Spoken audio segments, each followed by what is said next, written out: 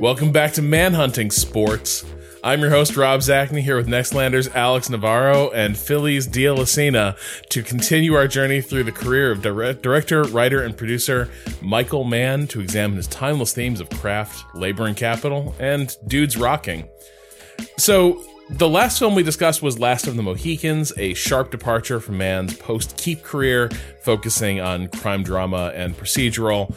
Chronologically, the next film he made was not just a return to his favorite subjects, but in many ways a distillation of them into what is widely regarded as his definitive masterpiece, Heat, starring Robert De Niro and Al Pacino, and supported by a legitimately staggering cast of talent. However, Heat is a remake of an earlier TV pilot turned TV movie that Mann made, LA Takedown. Now, Alex, I was not even aware that it existed before we embarked on this project and we're discussing like how we should do this. But one of the early markers you put down was that we needed to watch LA Takedown. Yes. Why is LA Takedown an essential watch? All right. So, like you, I went through many blissful years loving Heat and having no idea that this thing existed. And only in, just sort of like offhand looking up stuff did I happen to come across. I was like, what is this thing? It says Hannah is the cop. Well, he already made that movie. So Michael Mann famously wrote the screenplay that would become Heat based on a true life story of a Chicago cop who was tracking down a fairly notable bank robber, heist guy in the Chicago area. And the story specifically was about him literally running into the guy at like a store or a parking lot somewhere in the middle of it. And obviously he was not in a position where he could arrest that guy. So it was sort of like a what do I do here kind of moment. And that kind of spiraled off into what eventually became the screenplay for Heat, which was about a 180-page screenplay that he wanted to produce in the time after Thief. But that kind of got put off to the side. And then at some point, the idea was brought up of what if we pitched this as a TV pilot for NBC. So he cut 110 pages out of this thing. Tried to turn it into a TV pilot, hired some guys to play the parts, and then the network was not super hot on the lead actor, Scott Plank, who would eventually be replaced by Al Pacino in what has to be the greatest divide between two actors playing the same role outside of actual porn parodies. And so they passed on the pilot, but he reworked it into a TV movie known as LA Takedown, otherwise known as LA Crime Wave, and a variety of other things, depending on which region it was released in. And then it was promptly forgotten by just about everyone. But eventually he went on to pitch this, go on to make Heat. And Heat, stone cold classic of the dudes rock, of the heist, of the action movie genre.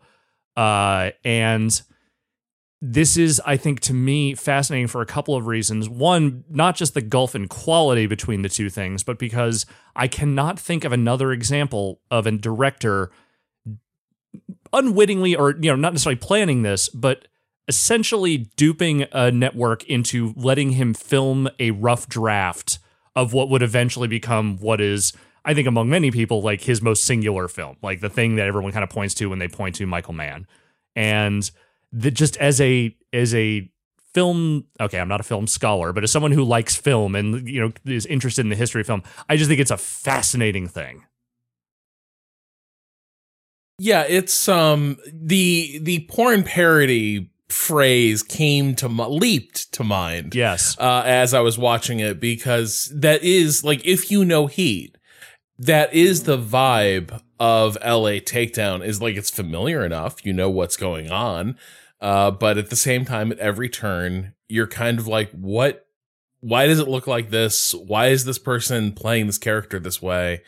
How'd this person get cast? Things like that. So things you wouldn't have considered in 1989 when this thing first aired, because there was no frame of context. But I think just about everybody who has seen this thing in the ensuing years has probably seen Heat first, except for one person I know who is also on this podcast. Yeah, it's actually really, really funny because I knew about this.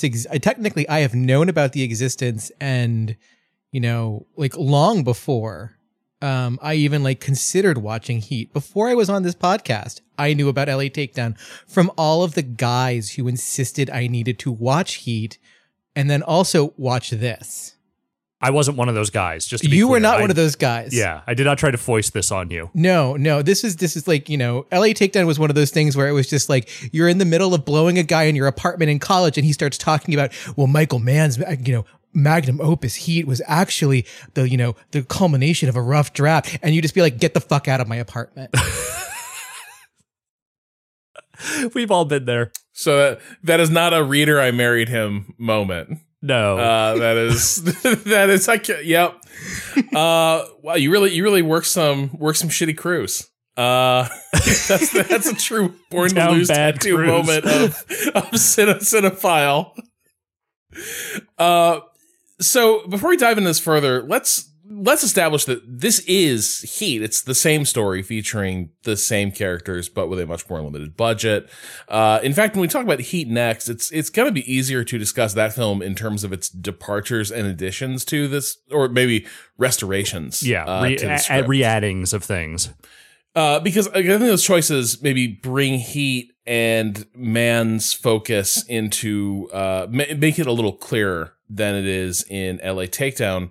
But yeah, the root of LA Takedown is that story that longtime Mann collaborator and former detective Chuck Adamson told about chasing a thief in the early 60s, Neil McCauley, whose biography is pretty close to what James Caan's character is in Thief. But it's a story that sort of fascinated Mann, that these two ended up meeting up for coffee and apparently like chatting, before they ultimately, encountered each other in a shootout. LA Takedown fleshes this out into the makings of a tragedy. The makings of a tragedy. I'm not sure it gets there. No, it doesn't. It is the makings of tragedy. It opens on an armored car heist gone wrong, led by this crew of thieves, helmed by Patrick McLaren, who is a renamed McCauley, who would have his name mostly restored to him in Heat. During a meticulously planned robbery, a contract gunman named Waingro, played by Xander Berkeley. I only mention this because, again, it is such a sharp departure from what eventually will be immortalized in Heat. Also, the only actor who is in both films. Wait, who's Xander Berkeley in? He's Ralph. Shit, I had to name myself with Ralph? Yes. Oh, man. We'll talk about that more when we get to Heat, but yes, Xander Berkeley is the only actor who appears in both of these, and it almost feels like he ended up in Heat as an apology for what he is forced to do in this one, because Waingro needed some work. Yeah. He goes berserk during the robbery and kills two guards, causing McLaren's crew to execute the survivor to eliminate any witnesses. And that triple murder brings the case to robbery homicide detective Vincent Hanna's desk, who is newly and apparently happily in a relationship and who will try and balance this pursuit against maintaining a functional home life. He stumbles across some crucial clues that let him find McLaren's gang, but McLaren quickly sniffs out that they are being watched and turns the tables and begins surveillance on Hanna's team of detectives. The two men meet in a diner almost by accident and in an odd way, manage to relate to one another and sort of put their cards on the table as to what each can expect from their final encounter. But, and here we have some crucial differences. The two are also, LA Takedown revolves around two really divergent trajectories of their respective relationships.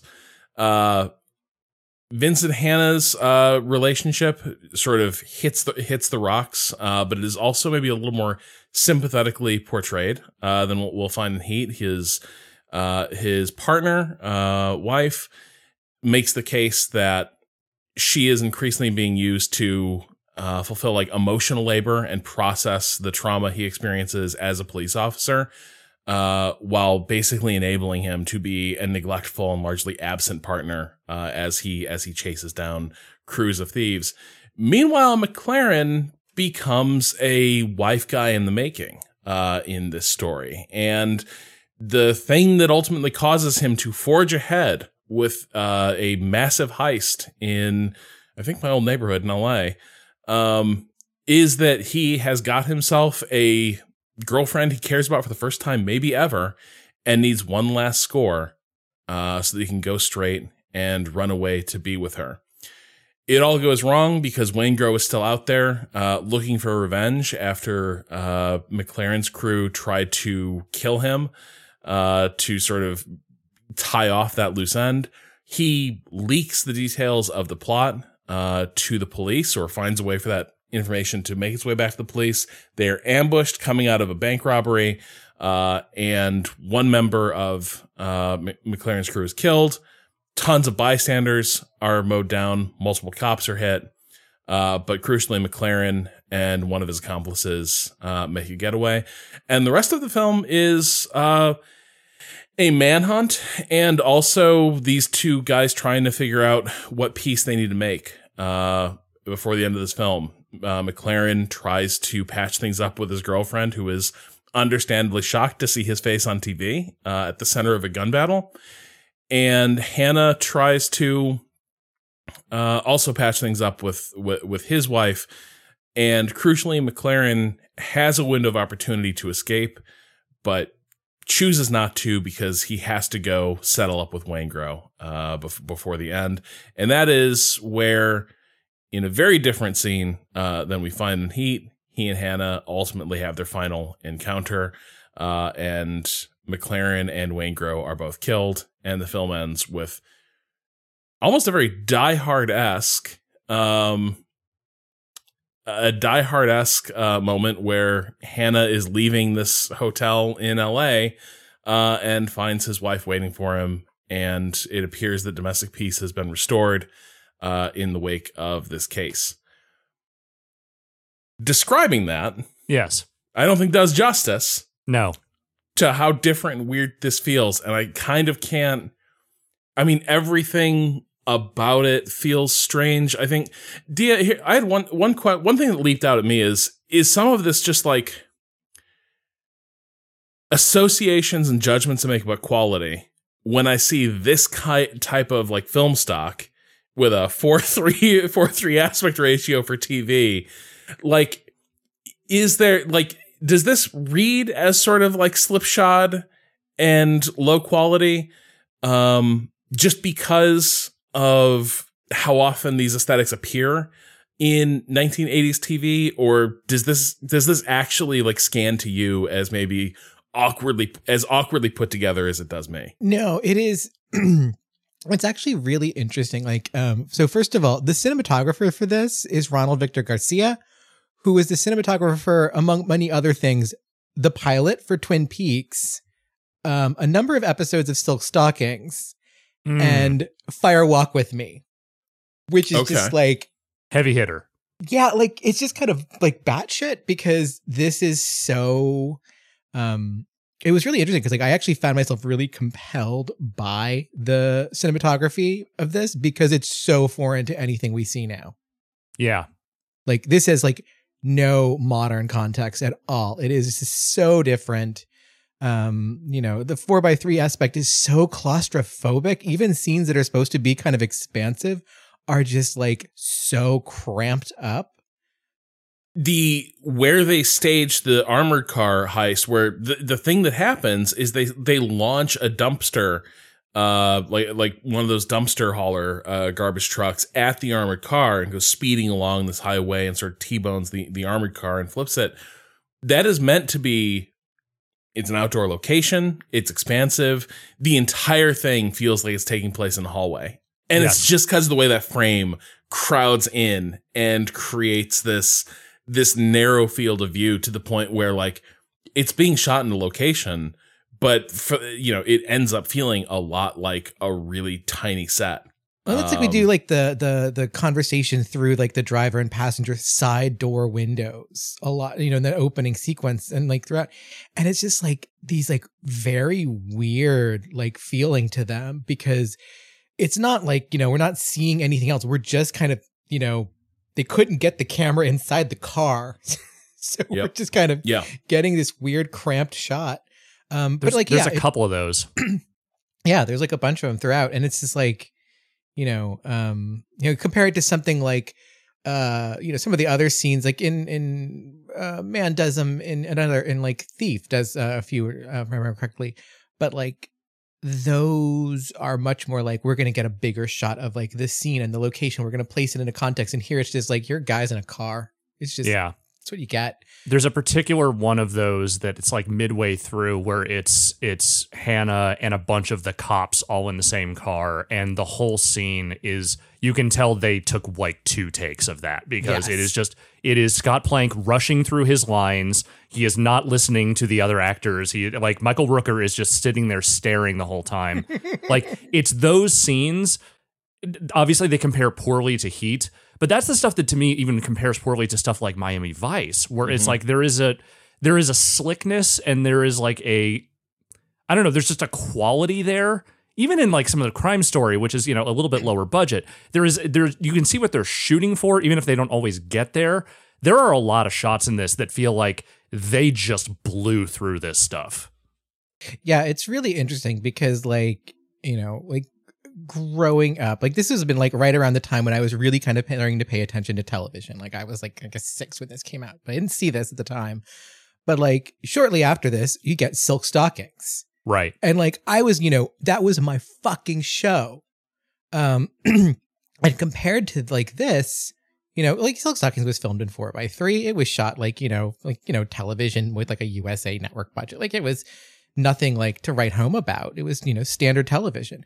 But like compared to this, it was way more slickly produced and shot. And like this is just like, this feels really janky even for the time.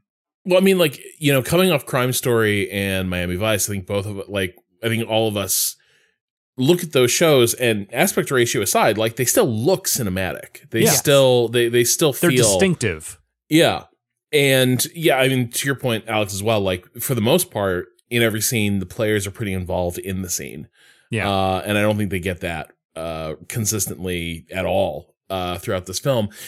I also just had this feeling that, like, was the Steadicam like a precious resource at this point? Was the tracking shot like a thing you had to... Because there's so many shots where it's like, wow, this is a fixed camera position. And we are just cutting between like, plan, like where Hannah goes and talks to a CI, right? And he sort of buttonholes this guy in his apartment that's like, they try to establish it's full of like contraband, but when Hannah goes in, it's not really like appropriately laid out. Like you see the stack of contraband in one shot, then it's gone. But they end up having a conversation in this like tiny cramped like LA kitchen. And I actually really like the set. It is it is a utterly convincing microscopic apartment. Like, we know exactly what type of place it is, but at the same time, it is the fact that like we can't follow any of the action through the space. It is literally just, it feels like the camera is balanced on like an open fridge door and just like shooting the room. And that's all we get. And that's sort of a consistent, like, it feels like a consistent marker in this production of just like places where you expect some dynamism from the shot ends up being just supplied by cuts to different angles. Yeah. What I kept thinking about throughout the entire time watching this was Police Quest 4 open season. It's the genuinely terrible. Is that the Daryl Gates one? That's the Daryl Gates one. Okay. Yes. But check out Duncan Fife's retrospective on that for Waypoint. Yeah, that was like fucking really good. But like, it does have this kind of like the camera is like just kind of balanced somewhere in the room, and we're just going to film every shot that way. And then no one's really committed to like being in space or like committed to their lines or their characters or what's going on. And it's just kind of ugly and like static and happening to you. Yeah. So, and I mean, I don't want to get too deep into the Heat comparisons just yet, but one thing that is notable about this is that I don't know if this was standard for the time or not, but they had about 10 days of pre-production on this thing, and they shot the whole thing in like less than 20. So they did, in fact, rush through this pretty heavily, and I'm guessing there was not a lot of room there for them to really plot out what they wanted to do with the camera in this.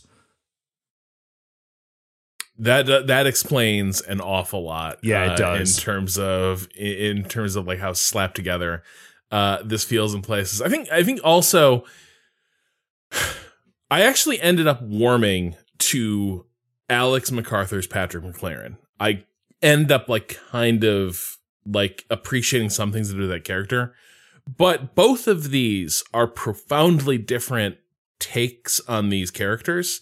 Yes. And in Scott Plank's case, even though I don't necessarily know that I'd say he's doing a terrible job, but I would say it feels like there's not a take on the character here at all. It feels like he just doesn't get there. It is a textureless version of what Al Pacino eventually brings to the table. And even if you take away the just high-end coke acting that Pacino eventually brings to this, there just isn't much personality there. It is, in a weird way, it almost feels like Scott Plank is doing his best Al Pacino impersonation, which is not very good. And I'm guessing that somewhere in there, Mann had a very specific vision for how he wanted this character portrayed, and this is just what Scott Plank was capable of. But like, he's doing a little bit of the voice and inflection that Pacino eventually kind of gets to, but there's just nothing there for anyone to really work with. Like, the joking reference I made to this, talking about it to someone the other night about this movie, is that like, this whole production and this character in particular, it's Detective Homer Simpson and Police Cops. It is the super slick, super cool, handles all the crimes cop with like, you know, he's in this case, I guess like him and his wife own like a nightclub. And so like that's their whole thing. And so like he's just a cool guy who solves crimes, but there's nothing actually cool about him. And there's nothing particularly interesting that is shown in this about him other than him being a very lightweight version of the typical Mann protagonist, a guy who is consumed by his work and whose relationships suffer because of it. No, it's really funny because one of the notes I have is like, what is like when I first started, like he's like, you know, they get to the crimes, the armored car robbery scene, and he starts doing the hyper efficient cop shit. Yeah. And he's like calling all the shots, and he's like, you know, really kind of channeling like William Peterson and Manhunter. Totally. But then I keep looking at him and I'm like, you look like a discount Rob Estes from Silk Stockings. Like, God, you're the precursor to Chris Lorenzo. And somehow it ends up at discount Ben Affleck impersonator.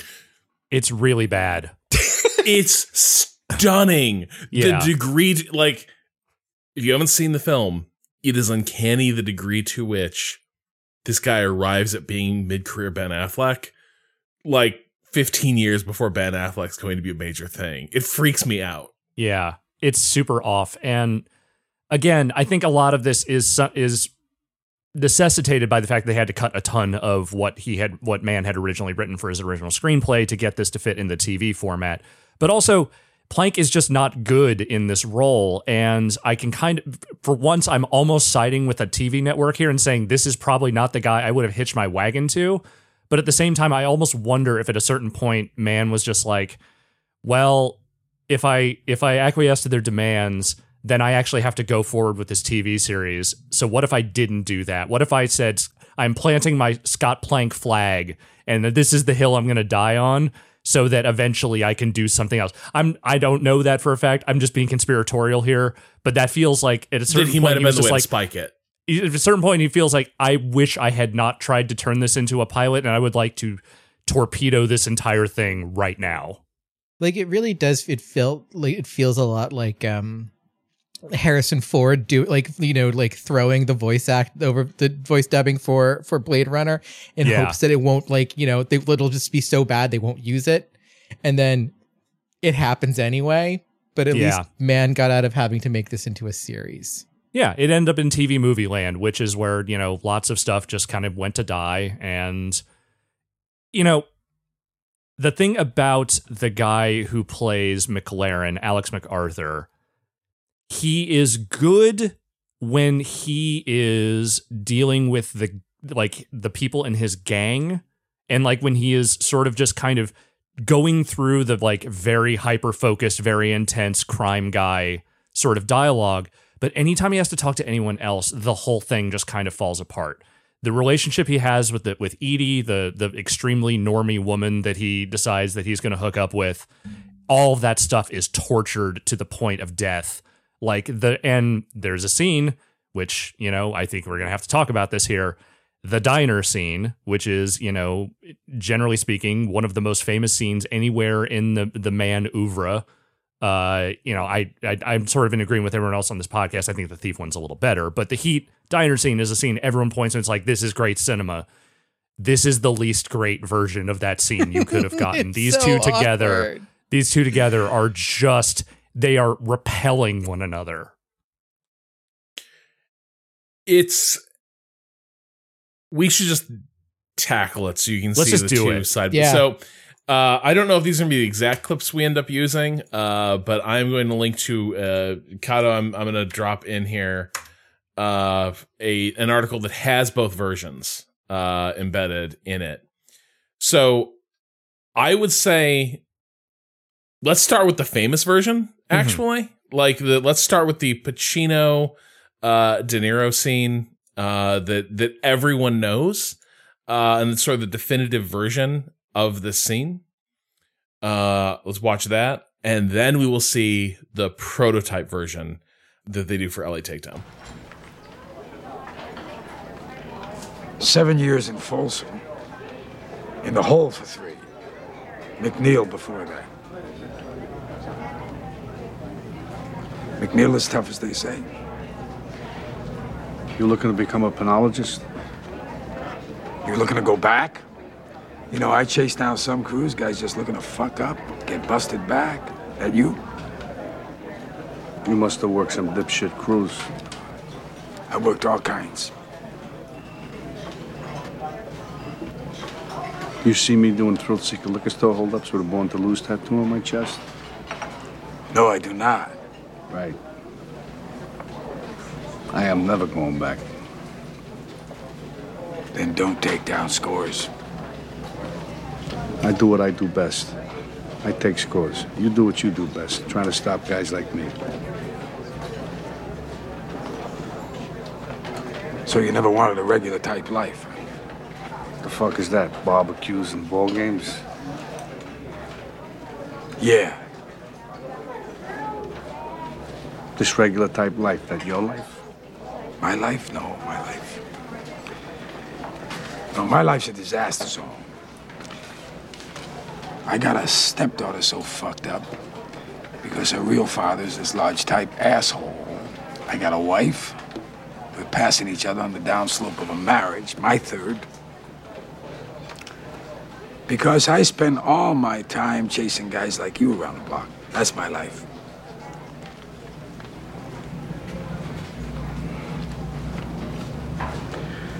Guy told me one time, don't let yourself get attached to anything you are not willing to walk out on in 30 seconds flat if you feel the heat around the corner. Now, if you're around me and you gotta move when I move, how do you expect to keep a marriage? Well, that's an interesting point. What are you, a monk? I have a woman. What do you tell her? I tell her I'm a salesman.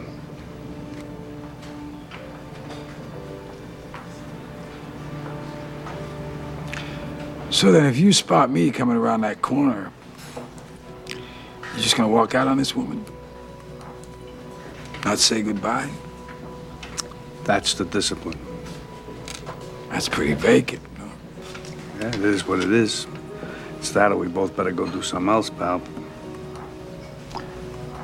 I don't know how to do anything else. Neither do I.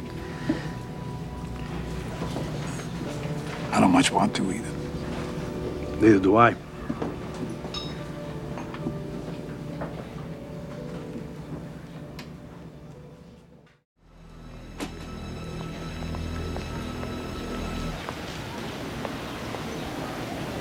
Buy you a cup of coffee.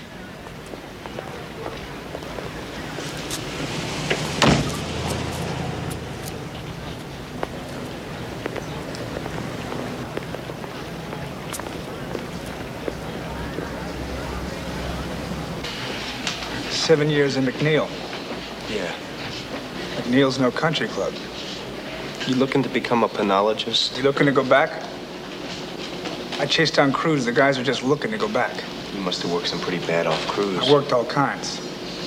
You see me doing thrill-seeker liquor store holdups with a born-to-lose tattoo on my chest? No. Right. And I am never going back.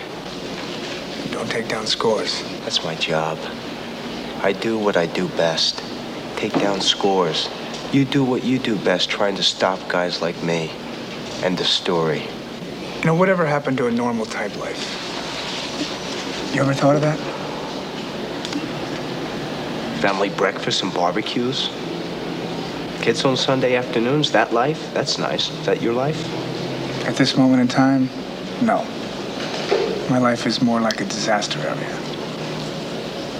I got a great woman I'm truly in love with, but I'm probably losing her because I spent all my time chasing guys like you around the block. So right now I'm alone. Then where's all the good stuff? I don't know. What are you, a monk? No. I got a woman. What do you tell her? I tell her I sell swimming pools. And live a life so there's nothing in it you can't walk away from in 10 seconds flat. Yeah. So what if you spot me around the corner? You gonna do what you're supposed to, just walk away? Not even say goodbye? That's a discipline. And what you're left with is pretty empty. Yeah. So then you and me, we should both go do something else, pal. I don't know how to do anything else. Neither do I. So, the LA Takedown one is so, like, what's astonishing is that by and large, the lines are the same. Yes. Like, it's an amazing study because it's the same scene pretty much on the page. Yeah. One is a tour de force, and the other is Some a damn guys. squib. Yeah. And some guys. It doesn't, I'm not even sure it reads as like one of like the hearts of the movie. Like Heat sort of like builds, like there's sort of the hinge point in Heat. This conversation marks where the film begins to enter its final act. It's been building toward this in a lot of ways. And here, the entire thing just seems to happen randomly, and it feels in the Heat scene, it's like, here's two guys who like sort of do long last find someone who maybe understands like where they're at in life. In the LA Takedown, I almost come away from the opposite of like they seem more like I feel more alienated after seeing that scene than I went into it. The line read from Alex MacArthur of the, do you see me taking down cowboy scores with a born to lose tattoo again? Like you can almost feel him reading a cue card behind Scott Plank's head. Like there are lines in there that are unnatural sounding, that are clearly just that's the way they are on the page, and you are either an actor that is capable of, rolling those around in your tongue until they sound like conversation or not, and this actor is not. And then the problem with these two actors is that they don't know how to take hold of this dialogue at all. They are essentially beholden to it. They're forced to say these lines, but they don't know how to make them sound like a thing a person would say. And that is where it starts to fall apart. Scott Plank goes through the entire scene almost during the headlights. It's like he has an expression that he just clings to like a drowning man. Yeah. And just like reads the lines while and MacArthur really doesn't blink during any of this. No, it's really fucking terrifying. He doesn't blink in a lot of scenes. Yes. Yeah. That seems to be his choice about like, okay, how do I get across that I'm like I seem like an ordinary Joe, but also I'm a criminal sociopath. Yeah. I just won't blink. And that's one way to go about it, I guess, but it feels like it honestly, it feels like these two characters were like walking, like happened to be like really that Plank and MacArthur were like doing their laundry, and Michael Mann walked into them and were like, hey, let's go next door and film this scene real fast. And Yeah. neither of them had the script like ready. They were like, "But, dude, we've got 45 minutes on the dryer. Like, we just put, $2 in. Come on." And like, he's like, no, it's because we'll do it real fast. And like, then they did. Like, they went next door and just filmed it.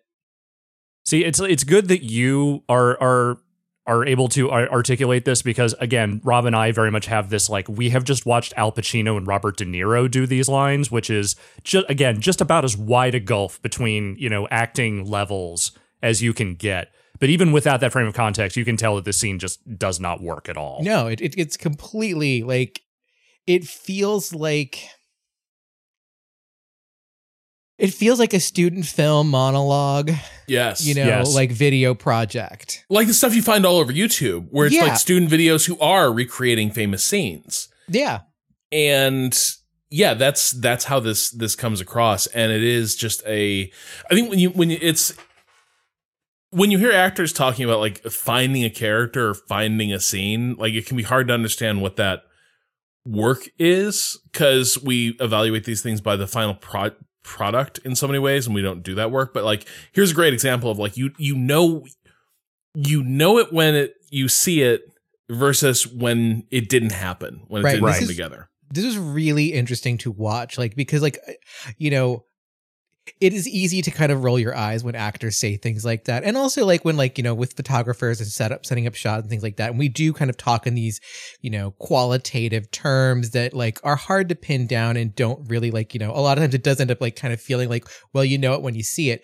But like this really does, this like LA Takedown as a work really gives you a lot to like, to pull apart and say, oh, this is what we mean when the editing happens too quickly. And like, this is what we mean when like, we're not moving through the scene with the camera. And like, like this is what we mean when actors have not, embodied the character or inhabited the lines or like, found the emotional core of like the moment. And it's like all here, just textbook, just like laid out.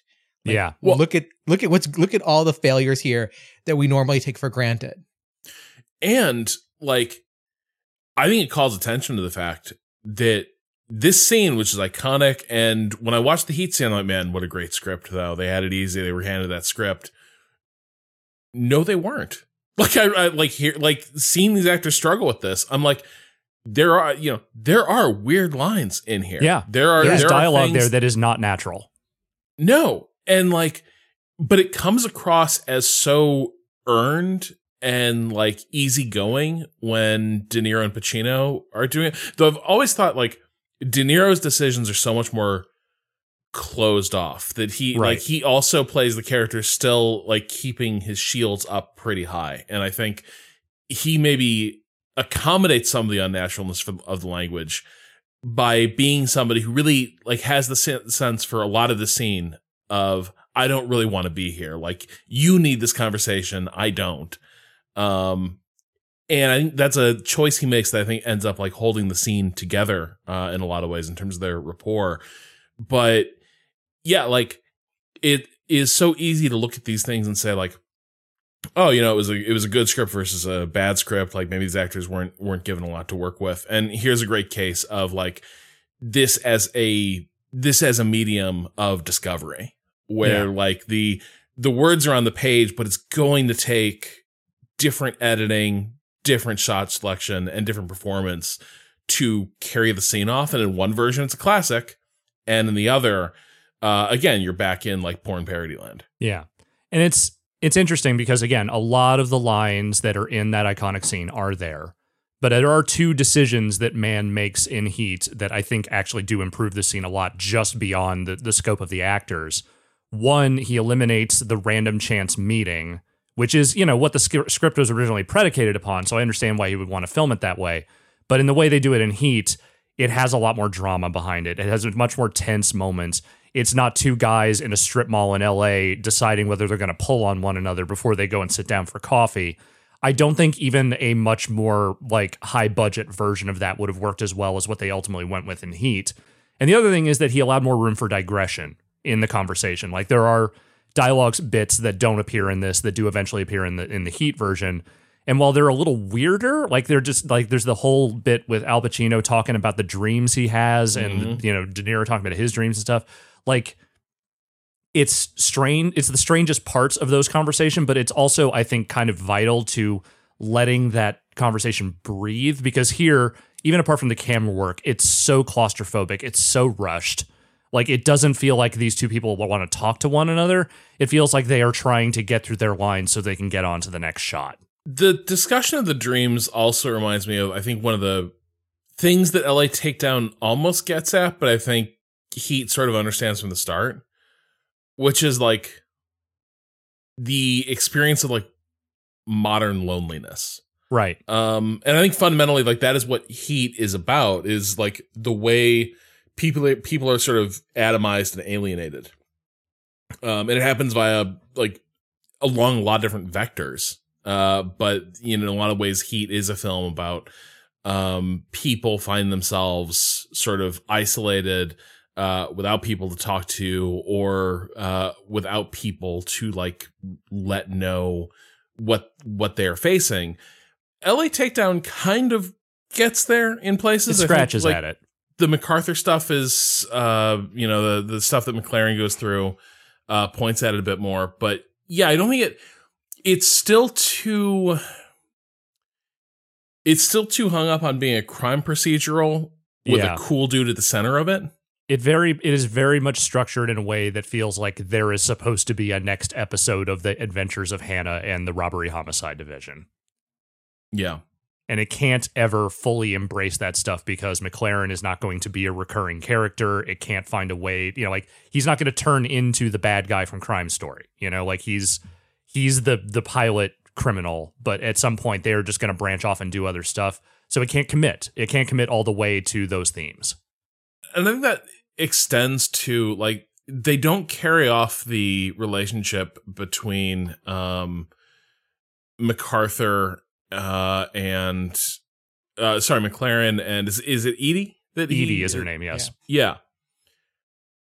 The weird thing is, in Heat, I totally buy that, like, they sell me on the notion that she knows something is like badly awry with this guy or in that relationship, but like you can be so lonely, and the experience of like having a connection with somebody is so novel that you are willing to overlook a ton of red flags. Because it is still like better having this person in your life, or it is better feeling like you have this connection, which doesn't come easily.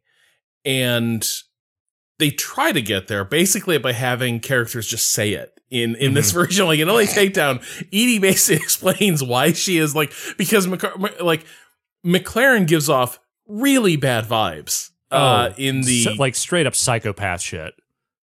Yeah. It's like, Edie, run. Like their first interaction is a disaster, and then somehow we're supposed to believe that he works this back around and they end up having a relationship. But you never buy it. It never makes sense, like, why she would keep this guy around or be torn up that it goes bad. And I think in Heat they make that case, but I think that's because, like, in Heat, sort of loneliness, his and hers and everyone's, is sort of woven throughout the film in a lot of ways. Whereas here it fulfills a really instrumental purpose. Why is this relationship happening? Well, they're lonely. Yeah. Okay. That's pretty much it. And one thing I will just say briefly is that, and we'll get into this more when we get to Heat, but as much as I have bagged on Heat and its treatment of its women characters, they are so much more detailed in that movie than they are here. Here they are literally just like tossed off sketches of people. Like, there is nothing to them. There's nothing to Edie. There's nothing to Hannah's wife. They are just kind of there to react to stuff. And as much as he doesn't get all the way there with it in Heat, in terms of like making them into fully featured characters, there's a lot of improvement between this and that. It was so weird watching like kind of like the backstepping from like Manhunter to this. Yeah. Because I kept like, I'm like, okay, Manhunter is, you know, that was about two like, you know, lonely, like, you know, troubled people, like, you know, kind of finding each other. And it turns out one of them is, you know, a serial killer. And the other one is like, you know, just this kind of like lonely blind woman. And then this one is just like, we get this sad graphic artist deal. And like, Yes. and then McLaren is just like, ends up being more of like a serial killer than the fucking serial killer. Yeah, that dude just murders people at the drop of a hat. But it also like he did like you look at him and you just like he is the guy that like when you go in like public and you see him and you're like that dude's a serial killer. So like an important distinction between the portrayals here is that De Niro is equally a dude who will just murk people at the drop of a hat, but the philosophy of the, you know, don't have anything in your life that you wouldn't walk out on in 30 seconds or less if you spot the heat around the corner, like that whole thing is so much more emphasized in the movie. And there's so much more about like his time in prison and all that and just like what shaped him into that. And there's none of that here. Even when he touches a little bit on some of the same lines, he doesn't deliver it with the same sort of like rehearsed kind of like, hey, I have thought about this deeply. This is why, this is my philosophy. This is why I am this way. It really just feels like when he says that's the discipline, like he doesn't even believe it fully. He's just trying to like justify it. No, and it's really funny because I had forgotten that his character was supposed to have done time until you mentioned it just now. And I was like, Yeah. you know, I was like, that detail did not even like track for me. It doesn't register at all. No. Well, and I think this is the other one major difference, even though only like 6 years like film separate these two projects, but like in some ways, like Heat is in a lot of ways a story about like middle age and or the beginning of it, where like it's clear that like things are not going to work out. That like a lot of things that were easy are going to become hard, or that like the future is a place of limited possibility now. That we get to that theme that was in Thief, right? Like the running out of time, like awareness that hits you at some point between like the end of youth and like the real start of middle age. Here, LA Takedown, these are really young guys. Yeah, 30 so is how old Van Hannah is supposed to be in this. Right. And so when we're like, oh yeah, you know, McLaren, he's done hard time. When? Yeah. like in Juvenile Hall? Yeah, and like you can start it like, but I will say the difference is also that like I think MacArthur plays McLaren as a guy who's still like maybe coasting on that last gust of feeling immortal. Whereas like at no point do either Pacino or De Niro manifest that like there's any sort of illusion left for them. Yeah. Whereas like McLaren feels like a character who really does think like, I am so hot shit that I can pull all of this off. And there's sort of weightlessness to a lot of the decisions he makes that I think is a choice. Again, like he's sort of almost like, you know, tossing a coin into the air to decide like what, you know, what he's going to do. That's how he tends to play this character. And I think it's a choice, but it does make it less compelling. This notion that like, you know, I am never going back. You know, I mean, you've barely been in clearly in this story. And there's like all this stuff in there about how like, you know, they're this hot shit crew and, you know, they haven't been cut into yet. They say that line like 5 times in about a 15-minute span. But, you know, the only one who looks like he's actually been doing this a while is the guy who plays Cerrito, Vincent Guastafaro, who eventually goes on to be played by Tom Sizemore. And look, I'm not going to stand here and defend, you know, Tom Sizemore as a person or whatever, but God, does Tom Sizemore just act circles around this guy? And it's like, there's just, like, he's the only one that feels like he has done crimes before.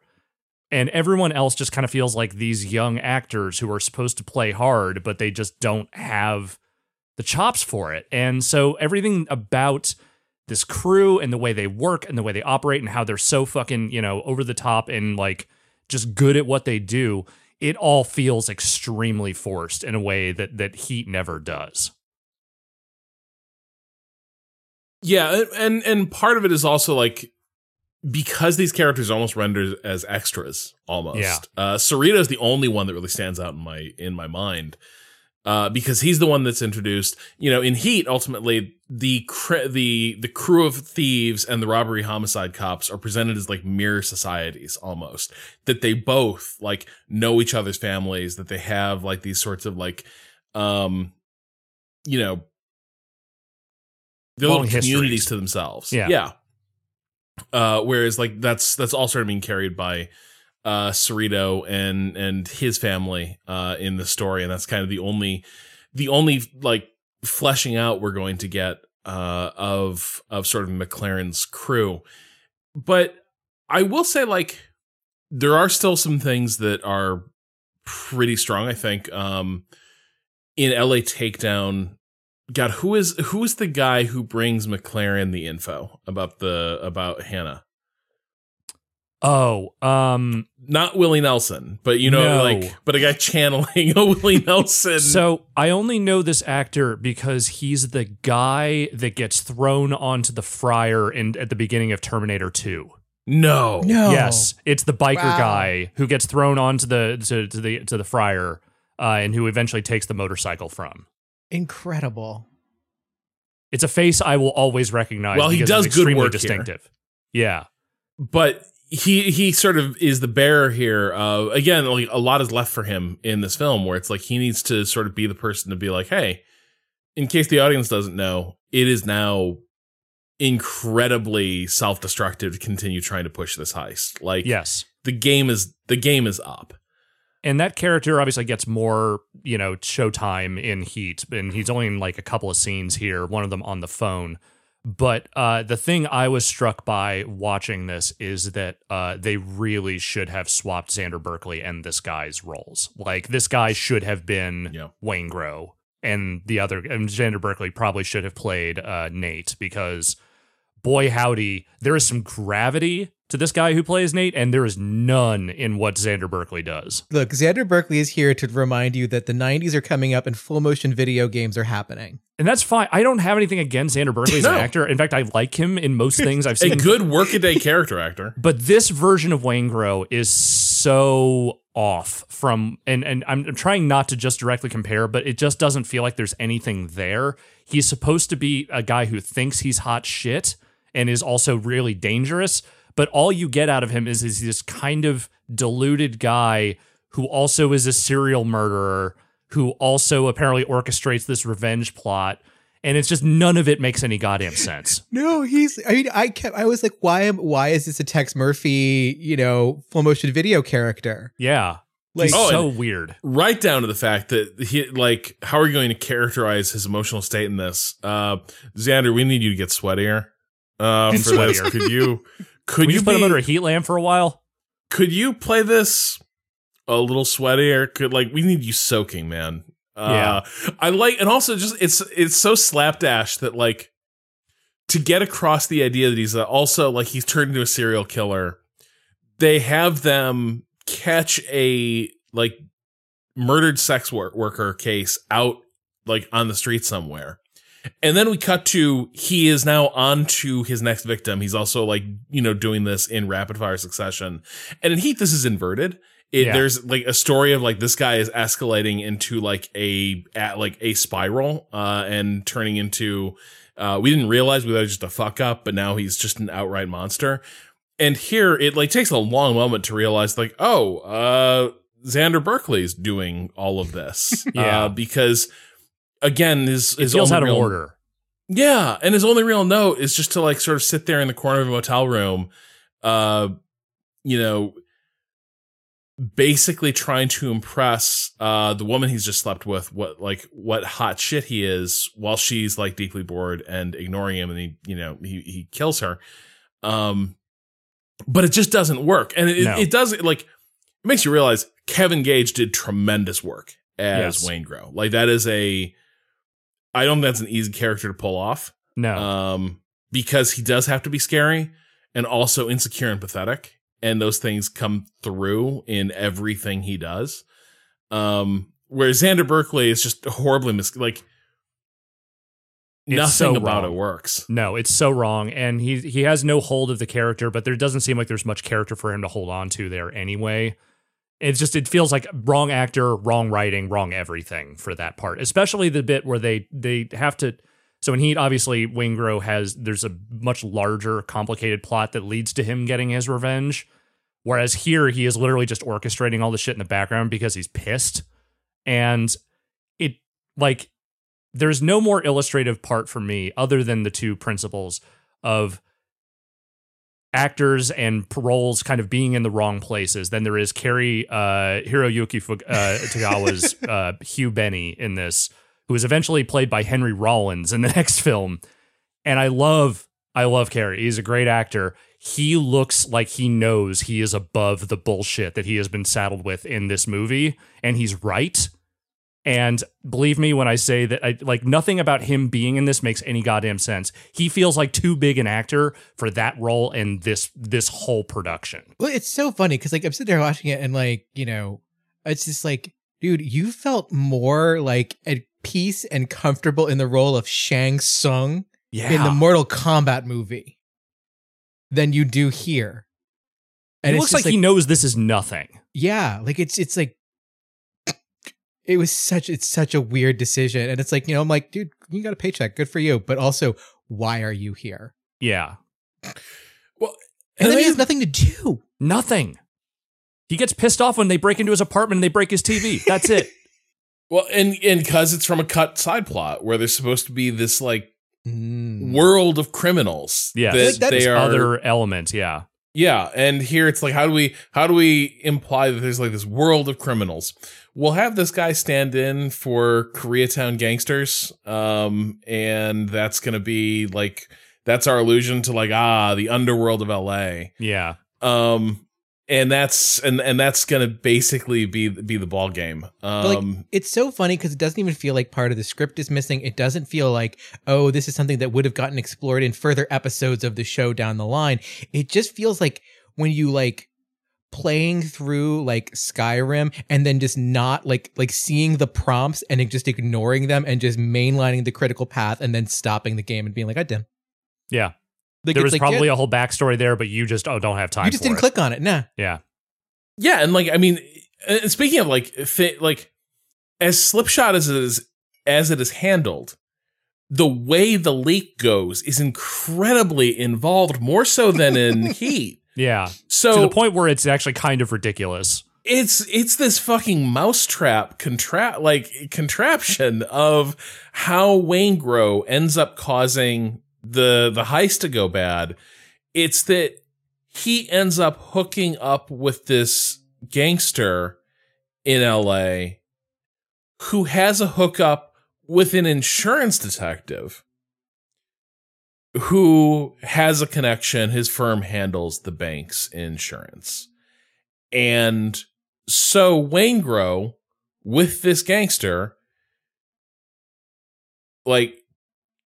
extorts one of McLaren's crew into selling them out on the day of the heist, and then files the tip to this insurance detective. We will meet for one scene, and better pay close attention to why they're talking to this guy, because you blink and you'll miss it. And he is the one who called in the tip late and wanted to make sure that he was getting maximum reward money for this deal. And so that is the mechanism by which all of this unfolded. And it's there's 3 steps in it. And this is not a movie that has space to lay out these kinds of connections. This is not a 3 degrees of separation movie. You can tell that Michael Mann was not going to get through this without getting at least one scene of his lead police detective screaming at a guy in a police station. That needed to happen, and that is where this insurance agent scene happens. But none of this stuff works. None of it plays. It's like you said, it's a blink. If you're not paying rapt attention to what is being said very quickly, you do not understand all the mechanisms that get you to this place.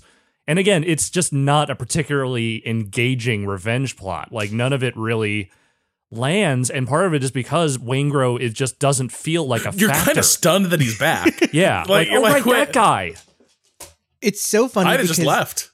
I thinking about this, and and like this did make me kind of like low-key nostalgic for the era when we did have the TV movie, the like epic like TV event. Yes. Where it was like, we got the 90-minute like pilot or movie or whatever, and we're going to stretch it out between like the 3 hours between like the 6 o'clock news and the 10 o'clock news. And it's going to fucking rule. And it's just going to be loaded with commercials. And like breaking this movie up in my head with commercial breaks and extending it out. What the fuck? Yeah. How did anyone think that was going to work? And so the thing is, he did redo some of the editing to make it a TV movie, because originally it was supposed to be a pilot and, it was going to be, multi-episode thing. I imagine there was probably a pretty neat split in the middle of this thing that was going to be the two-parter. Right. But I don't know what exactly he reworked, because a lot of it still feels very much like, we're setting this up for the season of television that will follow. I really like, like watching DVDs for old shows that haven't been like edited for like, watching them on a DVD. Right. And so you get like the shot before you go into the commercial. And then when you come back and it's like the same shot. Yes. But it's just like maybe a slightly different angle or something like that. And then like thinking about this, and I'm just like, I almost need that just to like re-edify, like, what's going to happen. And I wonder like, did this have that? Or did we just come back from commercial and just completely disorient the audience? We need also, it's making me realize like we need the equivalent of like CGW Museum, but for like tons of shit, because I'm so curious. Because part of the TV movie thing, like you'd promote that shit through TV Guide. There'd be like a little on-set feature. You're talking to like, I am so curious, like in what was this sort of, just sort of kicked out the van door on the highway and like sent rolling down the hill? Or was this like an event? Like were they pushing it as like, hey, you're not going to want to miss this Friday night extravaganza. The action is the juice, people. You'll find out what that means. Yeah, it's weird. So like this thing had a really interesting release. It was a Sunday night movie, by the way, is when it was released. Wow. So, yeah, big deal. But after that, it was basically forgotten about. Like it got a VHS release in some European territories. The DVD, which is what we all ended up watching, was a UK DVD that I happened to find for like $10 somewhere. I think that is to date the only vaguely high def release of this thing it ever got. I know, because I asked my dad and my uncle, because they're the two like big Michael Mann fans. I know, like did you familiar with it? And they were just like, my dad didn't remember it at all. My uncle was just like, why are you watching that? Just watch Heat. I mean, that's not an unfair thing to say. Like that was, and I was like, it was like, so do you remember? He's like, I remember it being bad. And I'm like, yeah. Okay. Yeah. And there are a couple of things about this that, at least for what the era, and especially the television era, was capable of producing, I do feel like there was something there. And one of the things that I think it does have, again, nowhere, you can't compare this to Heat because that is just unfair. But the big bank heist shootout that happens, which is one of the most iconic scenes in Heat, it is not good here, but there are some shots and there are a couple of bits that feel ambitious for what you could normally get on television at this era. Some of it is just the weaponry they're using. They are using some high grade fucking like military rifles. The cops are. And then, it's like Daniel Baldwin, who is in this, by the way, I don't know if we mentioned that part, is just like, he's using some kind of like extremely high grade military rifle, which I don't remember ever seeing in a TV show before. And there's a shot toward the end of it where Hannah is chasing McLaren through a building, and there's like, it is clearly like, the camera's pulling back as the characters are running at the camera, and there's chaos everywhere. And apart from the part where Scott Plank looks like he's going to accidentally shoot someone in the face because he does not know how to hold this rifle, it is hectic in a way and frantic in a way that I don't feel like a lot of television generally got to be in its action sequences. That said, the second you hold this thing up to the light of what Heat does, it feels like someone just like drew crayon on some paper. It is pretty fucking bad. There are, but then there's little touches too. Like Man Can't Help Himself. Like Cerrito has the magazines MP5, taped together yeah. on his MP5 for fast reloads. So we can eject it, flip it around, put it in the other magazine. It's very funny because also for the most part these actors are just wildly spraying. Oh yeah, and Scott Blank is doing some incredible poses during this, like some just absolute like 80s action movie, like upstairs college learning how to shoot guns type shit, like real bad. Well, and throughout the movie, everything is it largely feels like a movie where they're, for the most part, playing canned gunshot sound effects. Yes. Yes. Except for this. Yeah. But like nothing quite sounds right. I do think, but it is also interesting because it's a smaller scale thing. I did kind of appreciate the incongruity of the fact that like where the shootout is happening, you run a couple blocks in any direction, you're back on residential streets. Yeah. And so I do kind of love that the denouement of this, because like in Heat, it's the entire thing just can't escape a downtown feel, downtown setting. But here, the denouement comes from Cerrito basically running down a sidewalk in a suburb, being pursued by like, the entire robbery homicide division. The ones that haven't died already, yes. Yeah, and it's totally incongruous, but very, in some ways, again, like drives home sort of the patheticness of his plight, which is like you are basically like trying to escape up someone's driveway. Yeah. To lose the cops, and as in the previous, as in Heat, he takes a kid hostage, and that's why they got to take him out. I do love also again, Scott Plank's carrying a rifle, right? Yes, he takes the rifle from Daniel Baldwin after, by the way, if you watch this, watch the part where Daniel Baldwin goes down. It is one of the greatest, like, I'm not committing to hitting the pavement, like, actor moves you've ever seen. He's just sort of like, I'm dead, and just kind of like, kind of falls, but like, lowers it's pretty himself bad against the car. And it doesn't look good. There's some really bad editing in this also. There's a few, like, very noticeable jump edits, but yes, he grabs Daniel Baldwin's rifle, this super gun. But then for this takedown, he dumps the rifle and is like, I had to do this with a pistol. Yeah. And it's just kind of weird. It's like, isn't one of these like a precision? I don't know. Yeah, sure. like, wouldn't the sight on the other one actually be better? Yeah, well, whatever. It's you look angry at those. You pull the pistol. You're not fucking around and get this guy. But here, you mentioned though that like that the women in this film are extremely brushed over, paper thin, shall we say? So I mostly agree with that, with the exception I can't quite make out. So Edie's a nothing character. That's unfortunate. There's no salvaging that. But Hannah's wife Lillian, it is presented as, so in Heat, ultimately, the verdict on this is like the entire relationship is unsalvageable from the start. We get versions of this that are basically just Pacino ranting at his wife rather than like them exchanging conversations. There's lines that Lillian gets in LA Takedown that are given to Hannah, where she confronts him.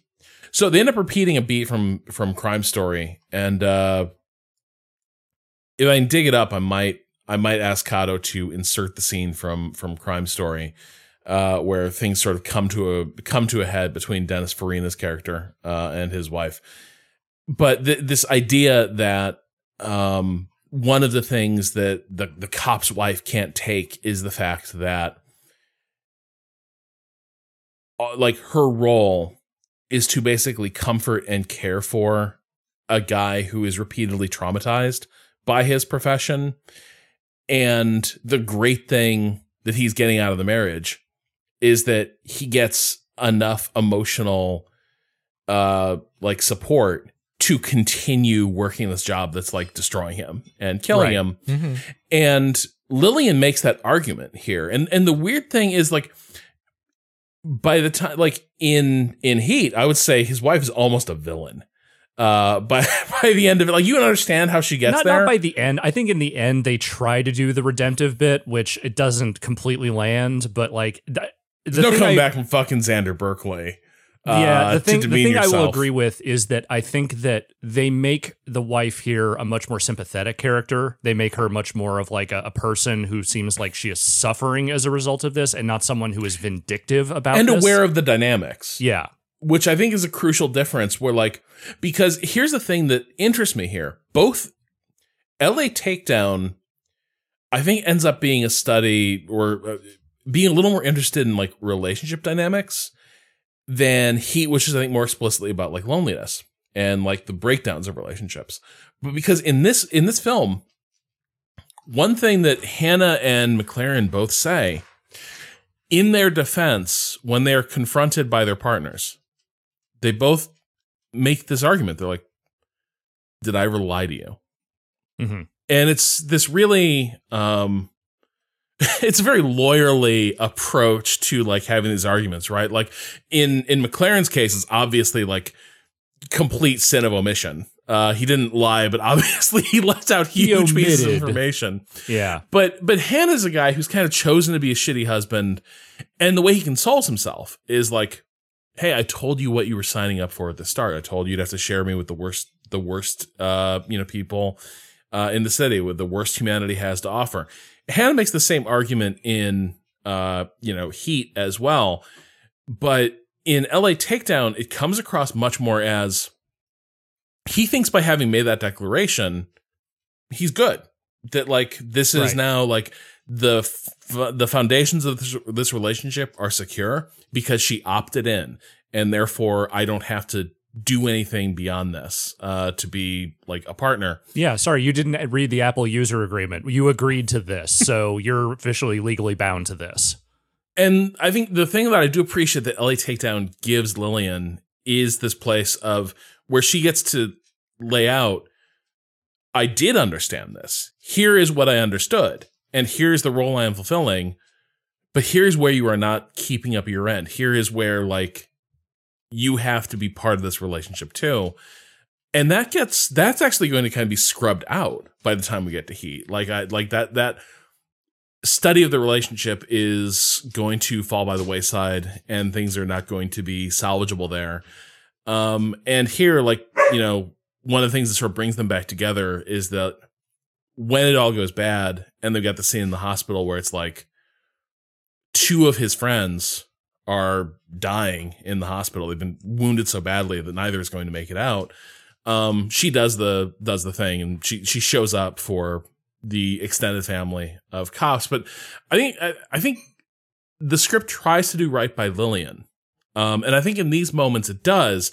I think where it fails her is there's so much of like, she's a cool 80s accessory to Hannah. Like, it's the way LA Takedown gets hung up on the idea of cool.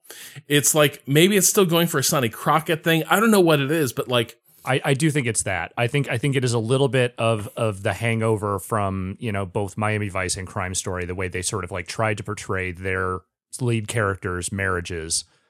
And it's also like, you talk about how it didn't really find its way into Heat. It kind of has to here, because the premise is that there will be more of this relationship over time.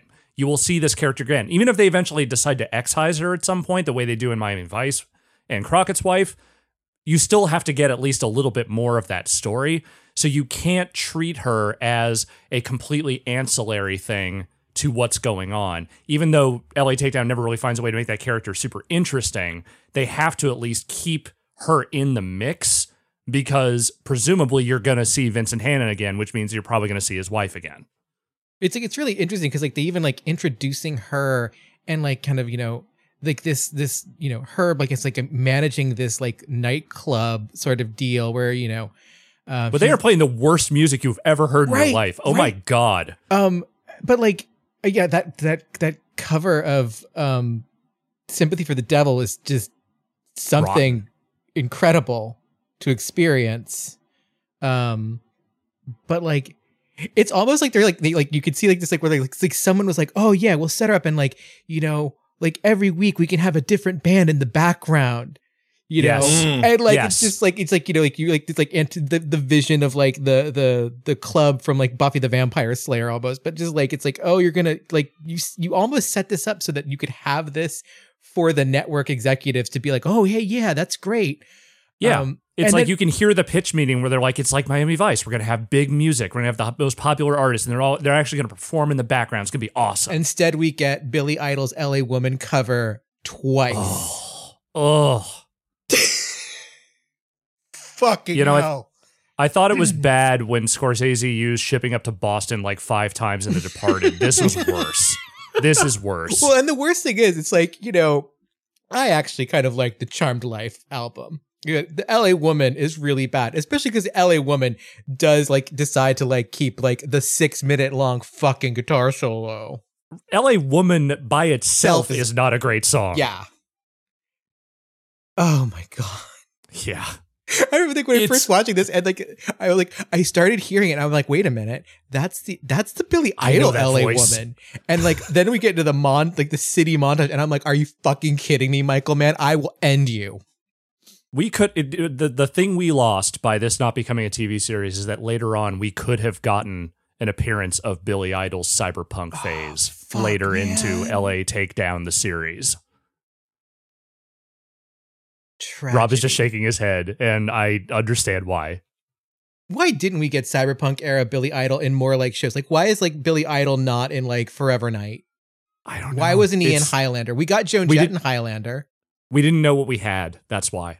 Tragedy. Just imagining Phil Collins just being shoehorned into LA Takedown, the TV series. Hey, Phil, just jamming with the band tonight? Yeah, working on some new stuff. Yeah, I'm playing in your shitty 60-person club tonight for some reason.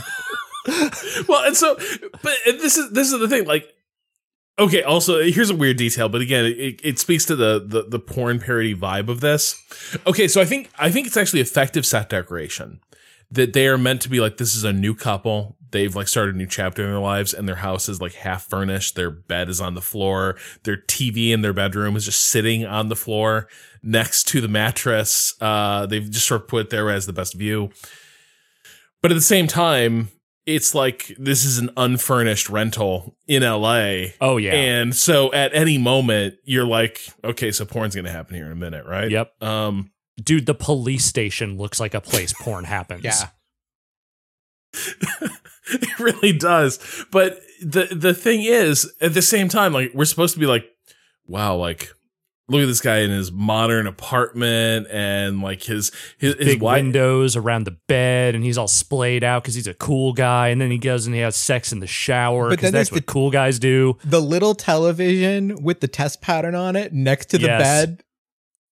What?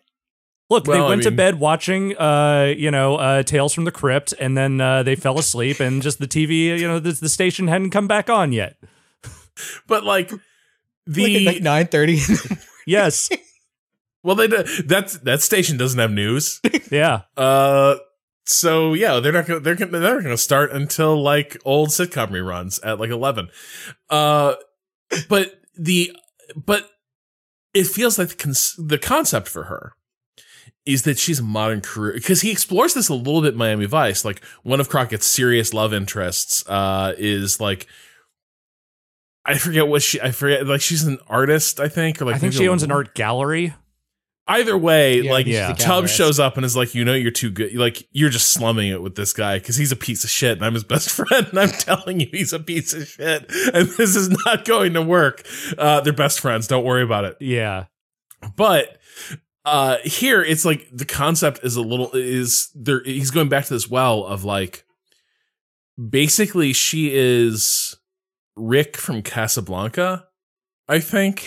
We get scenes of her balancing her books and running the club, and but then also patrons being sexually harassed by this dude who at first you're like, is that an employee? But I thought he was the bouncer at first, but apparently not. Yeah. It's not, but then he's gotta straighten it out. Well, and actually that's another thing that seems to be a thread running through here is, man doesn't seem to lose sight of the fact that, like, tough guy archetype shit in movies is horrific when like normal people experience it and observe it firsthand.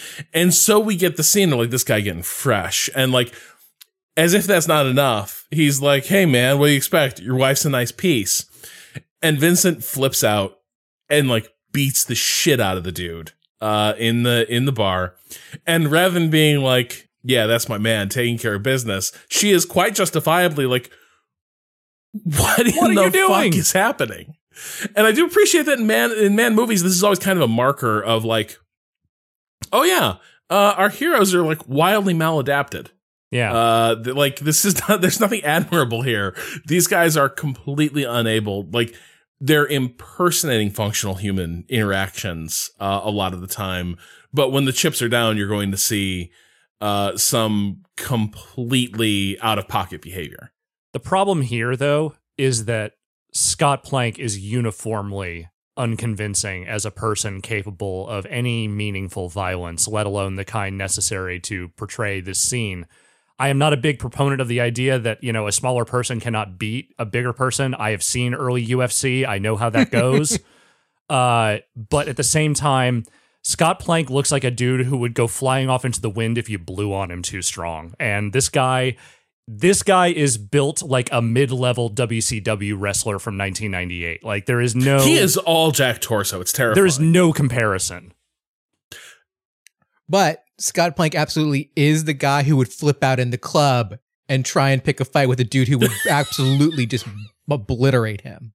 But then once he started getting obliterated, he'd be like, hey, come on, don't hit me. What? I'm the birthday boy. I'm just a little guy. Leave me alone. No, then he would take it out on his wife. Yes, fair. Let's be real here. This is You're the not guy wrong. Scott Plank is in this movie. So they do book him better, I suppose, for the denouement in which he found a territory they could book him better in. it's bad. It's the LAX Sheraton or something. Yes. It's not great. No. So in the real movie, It's effectively referred to it. Yes. the entire thing's gonna be paid off with Collie tracking down Waingro and taking care of that last piece of business, but it also brings him into the crosshairs of robbery homicide.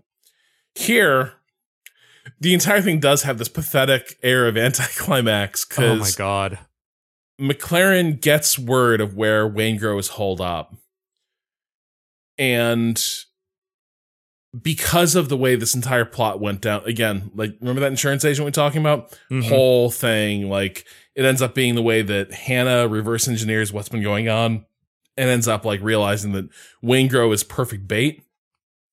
But McLaren goes to settle up with Waingro, and before he can even confront him, Hannah shows up.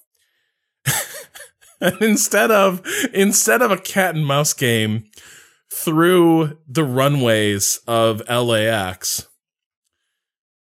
we get two guys kitty corner in a hallway in a hotel, sort of yelling at each other before Xander Berkeley just does some basic geometry, walks around a corner with a shotgun, and just blasts one of our heroes through a door and cuts him in half. they jobbed him out. They jobbed out McLaren so hard at the end there. Like, dude, oh god, why did I care about you at all? You just got smoked. God, the scene there is so funny because there's like a beat before they actually have, like, it's like they don't cut it tight enough, and like there's a little bit of like where they like kind of just rolled a little extra footage. And McLaren has this like look, like he's got this look on his face, like he doesn't know what's happening. He does, like, and it's like there's like this like sadness and confusion. It's like a 5-year-old who's just been yelled at for eating a candy bar because his parents are going through a divorce, and that is the look on his face. And then it is a dog who has just eaten a newspaper, right, and is being scolded. And then we get the shot through the door. Oh my god! And then there's like another beat as he is pulled back, you know, by a wire, like against the wall, and we see the squibs go up, and it's so poorly constructed. They got one shot at it, and they said, "All right, on to the next." I didn't think, like, It makes the shootout at the end of Manhunter look like the shootout in Heat. Really, it's like it does. It is some of the worst editing around an action sequence I've ever seen. Well, and this is the weird thing. Like, this is post Crime Story and Miami Vice, and like Michael Mann is pretty deep in his career at this point and has been around a lot of these sets and like knows how to work this stuff. And like this is what 19 days of production gets you. Yeah. Mm-hmm. This is not his best work. And then, so we got to deal with Waingro, who we know has been killing women around LA. Yes. I'm not sure anyone else knows that. They haven't, like there's no indicating moments where they're like, oh, this is the guy who did this. It's not at all that. It's very much like, we know he's been doing this, but like they're here to get Waingro because they know he's the one who sold them out. And also he was involved in these other murders, but not the sex worker murders. It was like the guy who was in McLaren's crew and his wife. And so how do we wrap that up?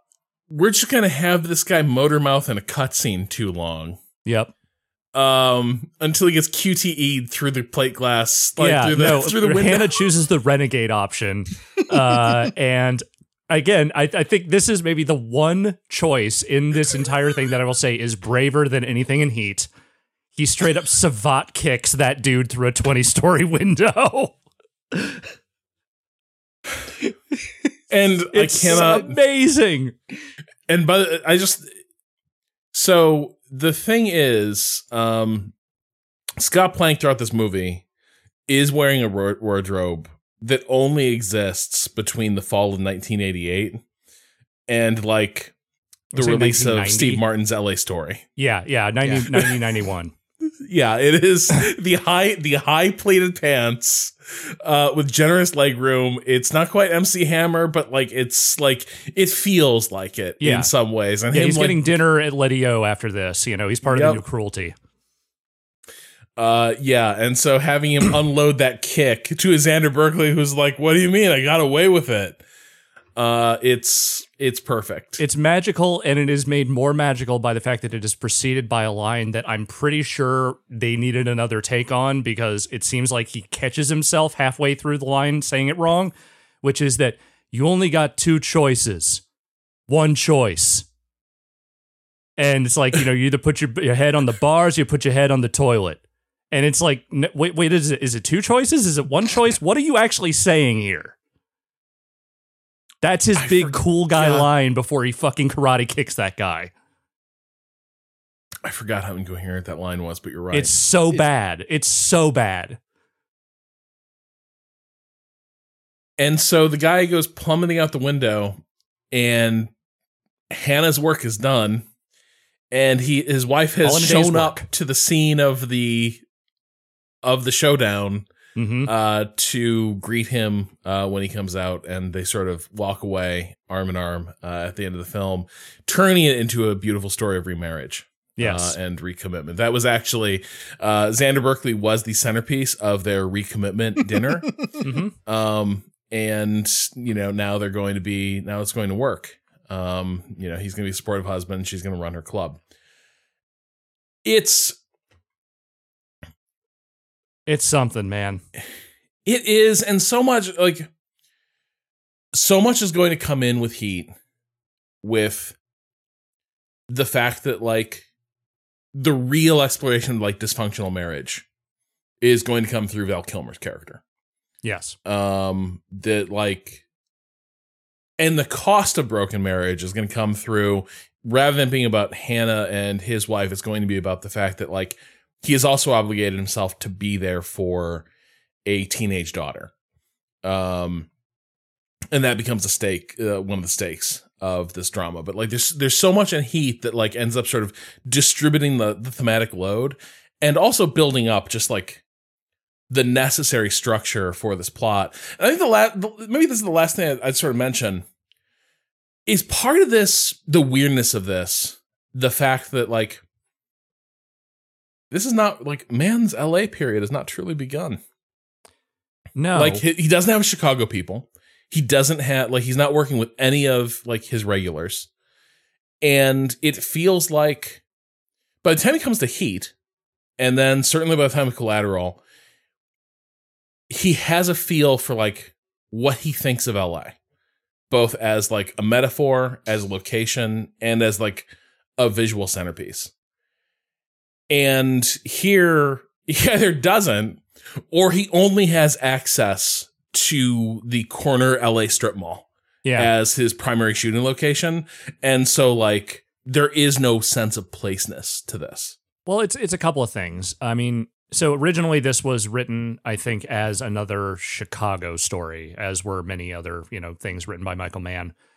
He made the decision to move it to the LA robbery homicide division because he just thought that police unit in particular made more sense for the story that he was telling. As far as like the LA aspect of it, yeah, I mean, this is kind of, I guess, sort of the establishing shot that says, hey, by the way, I'm in LA now. But there isn't much there that really feels, I mean, outside of like the strip malls, like it just doesn't have like that kind of, it doesn't have what we know Michael Mann will do with the city of LA, especially in night shots, in Collateral and Heat, in going forward. And it's never like there's no part of LA Takedown that evidences this more than the big moment where Hannah is like, you know what they're looking at? They're looking at us, the LAPD. Oh, man. Because in Heat, that is one of the greatest shots in that movie. It is this incredible, sort of expansive feeling shot of like the LA docks, like the San Pedro docks. It is like this incredible, massive open environment. And you can kind of see, and he has all this room to play around with the cinematography there. Here, they are apparently in the courtyard of a high school. And it is just like, there's no sense. I was trying to figure out what that architecture was. I don't know what it is exactly, nuts. but that's what it feels like. I was like, this is like a parking deck in Phoenix. Yeah, it's nothing. It is a nothing shot in a nothing place that has no feel to it whatsoever. And obviously there's also the part where Scott Plank just does not have the gravity to sell those lines, but like the shot itself and the location itself is such an illustration of like every way that they had to compress this. They had to compress Heat down to a 96 kilohertz MP3 version of what eventually became Heat. And that's going to be our subject next time. I think we're going to be talking about like some of the way these beats get like better executed. But I think the other thing we're really going to be talking about when we talk about Heat is why this movie? Mm-hmm. Like, Mann has no shortage of ambitious crime films. He has no shortage of ambitious dramas. This is the one that's most widely cited as like his masterpiece, his definitive work. And it's a wildly popular one. It is, I think, one that gets referenced and remembered in a way that a lot of his other work does not.